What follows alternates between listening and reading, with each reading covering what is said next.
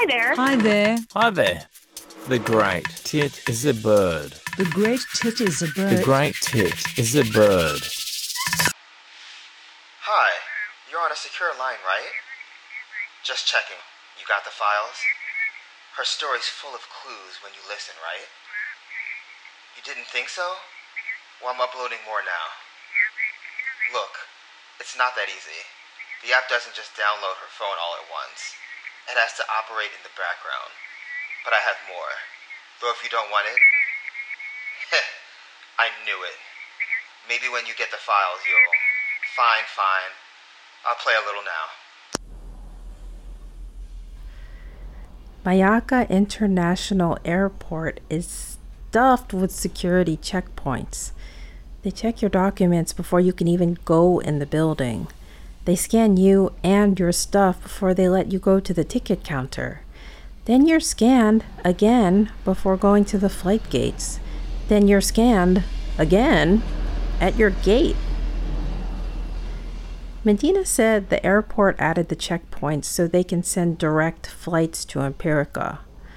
Whole plane loads of dark-skinned foreigners, so of course, Empirical demand a security circus from every single passenger. A grad student in DeGiant called this summer's research a study circus. They probably ran a gazillion brain scans on every single in situ kid they studied. Professor Sucres and his grad students didn't just set up a bunch of super fancy brain imaging equipment at NCC. They gave each kid a fancy take-home helmet that could scan the kids' brains at home. I wanted to help set up the fancy equipment, but they stuck Medina and me with recruiting kids for the study. Medina was supposed to explain the overall study and its benefits, namely prepaid smartphones, which she did say was a huge improvement over last summer. And I was supposed to answer technical questions, but that got me kind of confused. Dr. Wanamie told me that the professor hired me for my electronic skills, but whenever I tried to help, Karin, the head grad student, would say real slow, like I was a toddler, "No, Jason is our electronics guy." "Don't worry, Ranella, we'll use your skills soon," the professor would say. I don't know if they ever got my name right. Though, once when they were setting up the fancy equipment, I heard the professor yelling on the phone something like, "We will not demo imprinting. No, TK, it only really works with implants." The DeGiant crew ignored me when I asked what the professor meant. Medina had no idea. Then I found this podcast recorded just before DeGiant left for Mayaka. It didn't exactly answer my questions, but there was something in it. Welcome to the Movers and Makers podcast from the Tahina Institute of Technology. My name is Dr. Vernon Knoll, and we're so happy to have you with us here today. Let's jump right in. Since the peak of the SCARS pandemic, adolescent seizures have skyrocketed around the world, especially in developing countries. To help solve the problem, the Gold Foundation asked DeGiant to bring the iris to the tropical nation of Farimia. DeGiant, for those of you who do not know, is one of Tahina's most high-profile research groups, and the iris is their new, low-cost, portable brain scanner. In Farimia, DeGiant set up iris helmets at health stations where local doctors scan teenage brains in situ. In situ is one of the world's largest slums. The DeGiant team will return to in situ this summer with a new version of the iris that just might help teenagers prevent seizures before they happen. I decided to visit DeGiant to learn more. My guest today is Karin Johansson, a student... PhD candidate. Yes. PhD candidate. Of course. Tell us about DeGiant's summer plans. Last year, we could only bring 12 Iris helmets to Faremia, so we had to limit their use to the lab. This year, with support from the Gold Foundation and Sherpa. Sherpa is the Scientific Humanitarian Emerging Research Projects Agency, part of the President's Defense Innovation Council. We'll bring 1,500 Iris helmets to use in the wild. In the wild? Do you mean working in a developing country with different research laws? Oh, Dr. Null, you know that in the wild just means outside of the lab. Though it's true, in countries like Faremia, research laws are less developed. And from 12 helmets last year to 1,500 this year? That's quite a change. Will you use Iris for telepathy with your subjects? I prefer the term predictive visualization. Telepathy has too much of a UFO, comic book, cartoon connotation. But you will use the summer to further train your visualization AI. We're still deciding. We've already trained the Iris software on hundreds of people with millions of hours of video. So the Iris can perform telepathy? No, it can image a person's brain and output a representation, an imprecise representation of what the person is imagining. That sounds like telepathy to me. I really wouldn't call it that. And you're releasing a new model of the Iris helmet called the Iris STEM. Does STEM stand for stimulate? Yes. The Iris STEM can stimulate the brain at the first sign of a seizure, preventing the seizure. All right. How? The original Iris was embedded with infrared and ultrasound sensors and pixel emitters that imaged the brain.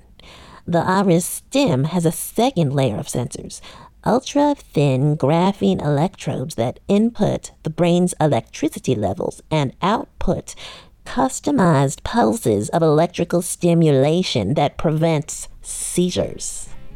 Let's take a break. And when we come back, we'll learn how those quote-unquote graphene electrodes work.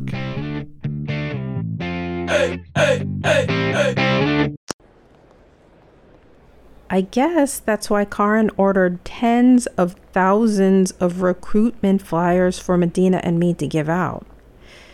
I took a massive stack of flyers, tried to stuff them in my backpack, and wondered if In Situ even had enough kids for all those flyers.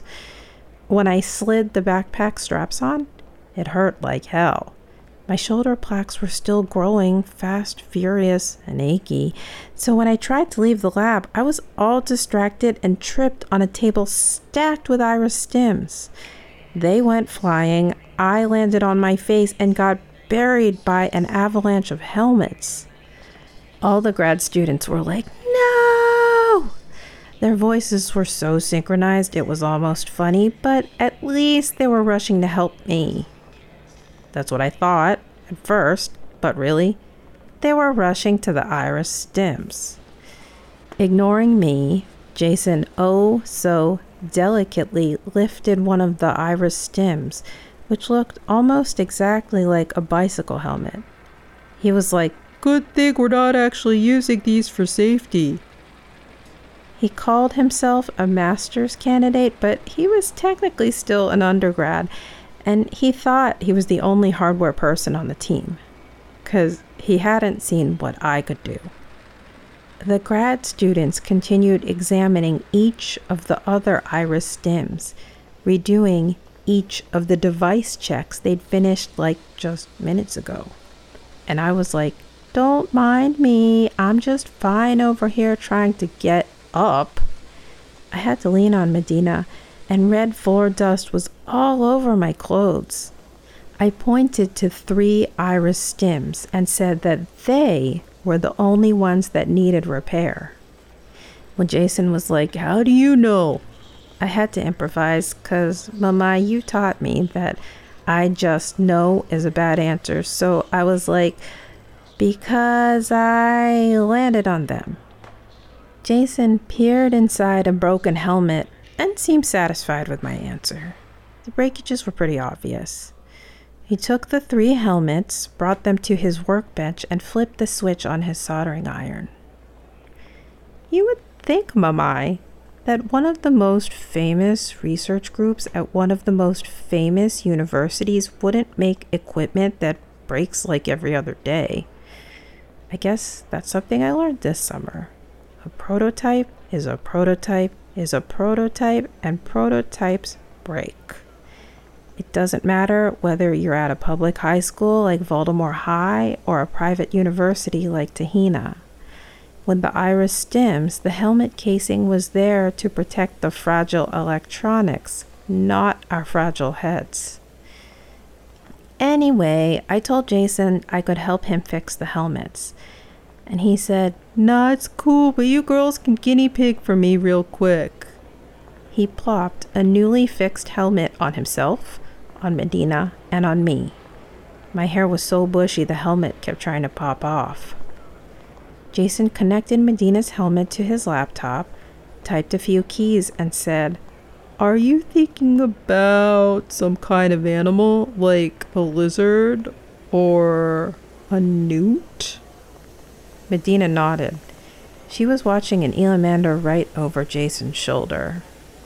In Feremia, the electric salamanders look more red than the elamanders where you grew up, Mamai. Maybe it's all that red dust here. Then Karin stomped over and yanked the helmets off Medina's and my heads. She didn't just pull them off, she yanked. And Medina yelped. "Seriously?" "We'll do the testing," Karin said. "You need to start recruiting." I wanted to know if that was telepathy, but Karin just flapped her hands like we were dogs and she was shooing us. She was like, "Ask questions later. You have a quota to fill." Medina tried to lift my backpack stuffed with flyers and said, "Ooh, this is heavy." She opened the backpack, removed half of the flyers, dropped them in her bag, and said, "Let's go."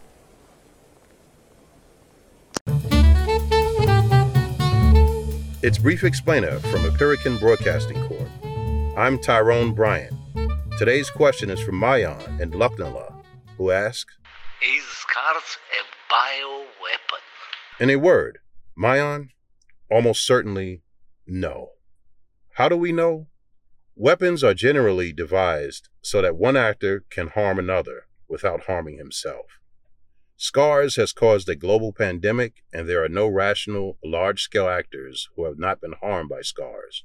This includes nations, regions, states, cities, towns, public and private organizations.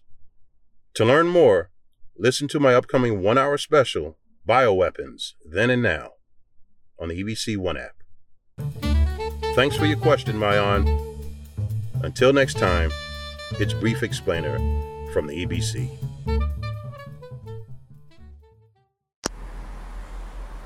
Once we were outside, I handed flyers to local teenagers and, for once, easily ignored their stares at my much lighter brown than their skin, because I was still kind of pissed at the Giant students. They didn't even ask if I was okay. Medina pointed out that in Giant, my hurt wouldn't be nearly as terrible as a pile of broken equipment, but she looked me over and asked if I was okay. I closed my eyes and checked how I felt on the inside. And it was weird because I actually felt pretty good. She tapped one of my shoulder plaques and asked if it felt better there. I wondered how she knew so much about my shoulders. So she looked around like she was checking that no one was watching and pulled her sleeve up, showing her own scaly plaque. I was like, wow. Her scales were so evenly spaced. It was like a warm, coppery snake was wrapped all around her shoulder. I ran my finger along the scales and asked, "You have these on both shoulders and your hips and neck?" "Show me yours," is what she said. And I wanted to, but I found myself hunching my shoulders and crossing my arms, curling into myself the way I always do when I feel freakish. Mine weren't pretty like hers. But she just scoffed and was like, "Ah, you think these are pretty?"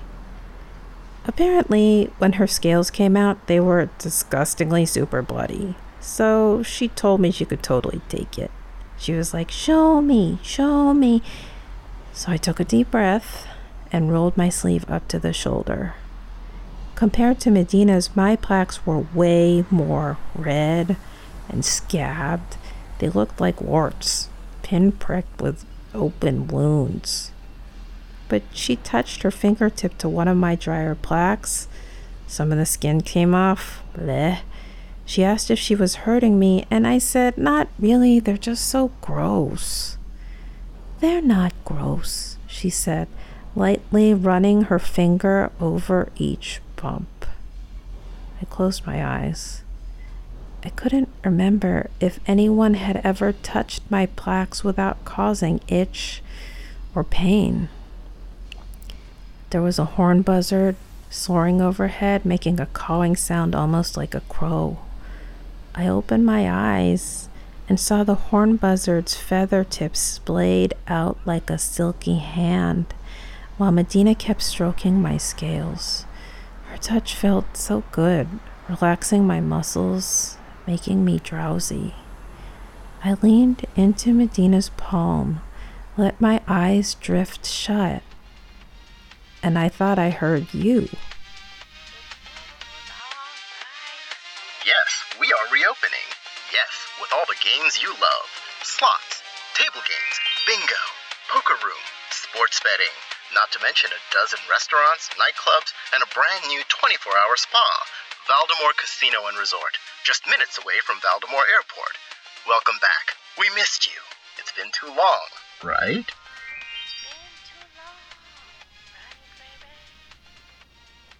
And I was 7 years old all over again, still eager for your goddamn games. You always started in a sing-song voice. Wake up, Ray Ray, it's time to play, you would say, squeezing my little shoulder the way I liked, over and over until I opened my eyes. I felt so cloudy when you woke me up like this. I always wanted to sleep more. I'd blink over and look out the car window. That time we were in the parking lot of the casino closest to our house. It had been months since you brought me to this casino, meaning that there had probably been staff turnover, meaning that you could probably walk me through the gaming floor without anyone calling us out. And if no one called us out, we could take a second, slow, careful walk through and watch each spinning wheel. You were teaching me how to strategize our targets. And even though I was getting old enough that I wanted to hate it, I couldn't. Not yet. I still loved it. But you could sense that I wanted to hate it, so you started making offers. I think that day you offered to carry me inside. I'll carry you. You like that, right, baby? And I nodded because you almost never carried me anymore. It was a treat, and you knew it. So, tucked into your arms, I stretched my neck from side to side, and you would say, Cheeky, careful of that crunchy neck. You don't want to hurt your head. Oh, you always knew how to protect my talent. You unbuckled my seatbelt and said, this will be fun. It's been too long, right, Ray Ray? You know what? La-di-da. I think you're hooked. Because you're still on the phone. That's how I know. Why do you need me to upload? You haven't been recording this call? Have I taught you nothing? Fine, go to chickadee.com and don't forget to record next time, okay? Goodbye. Goodbye. The great tit is a bird.com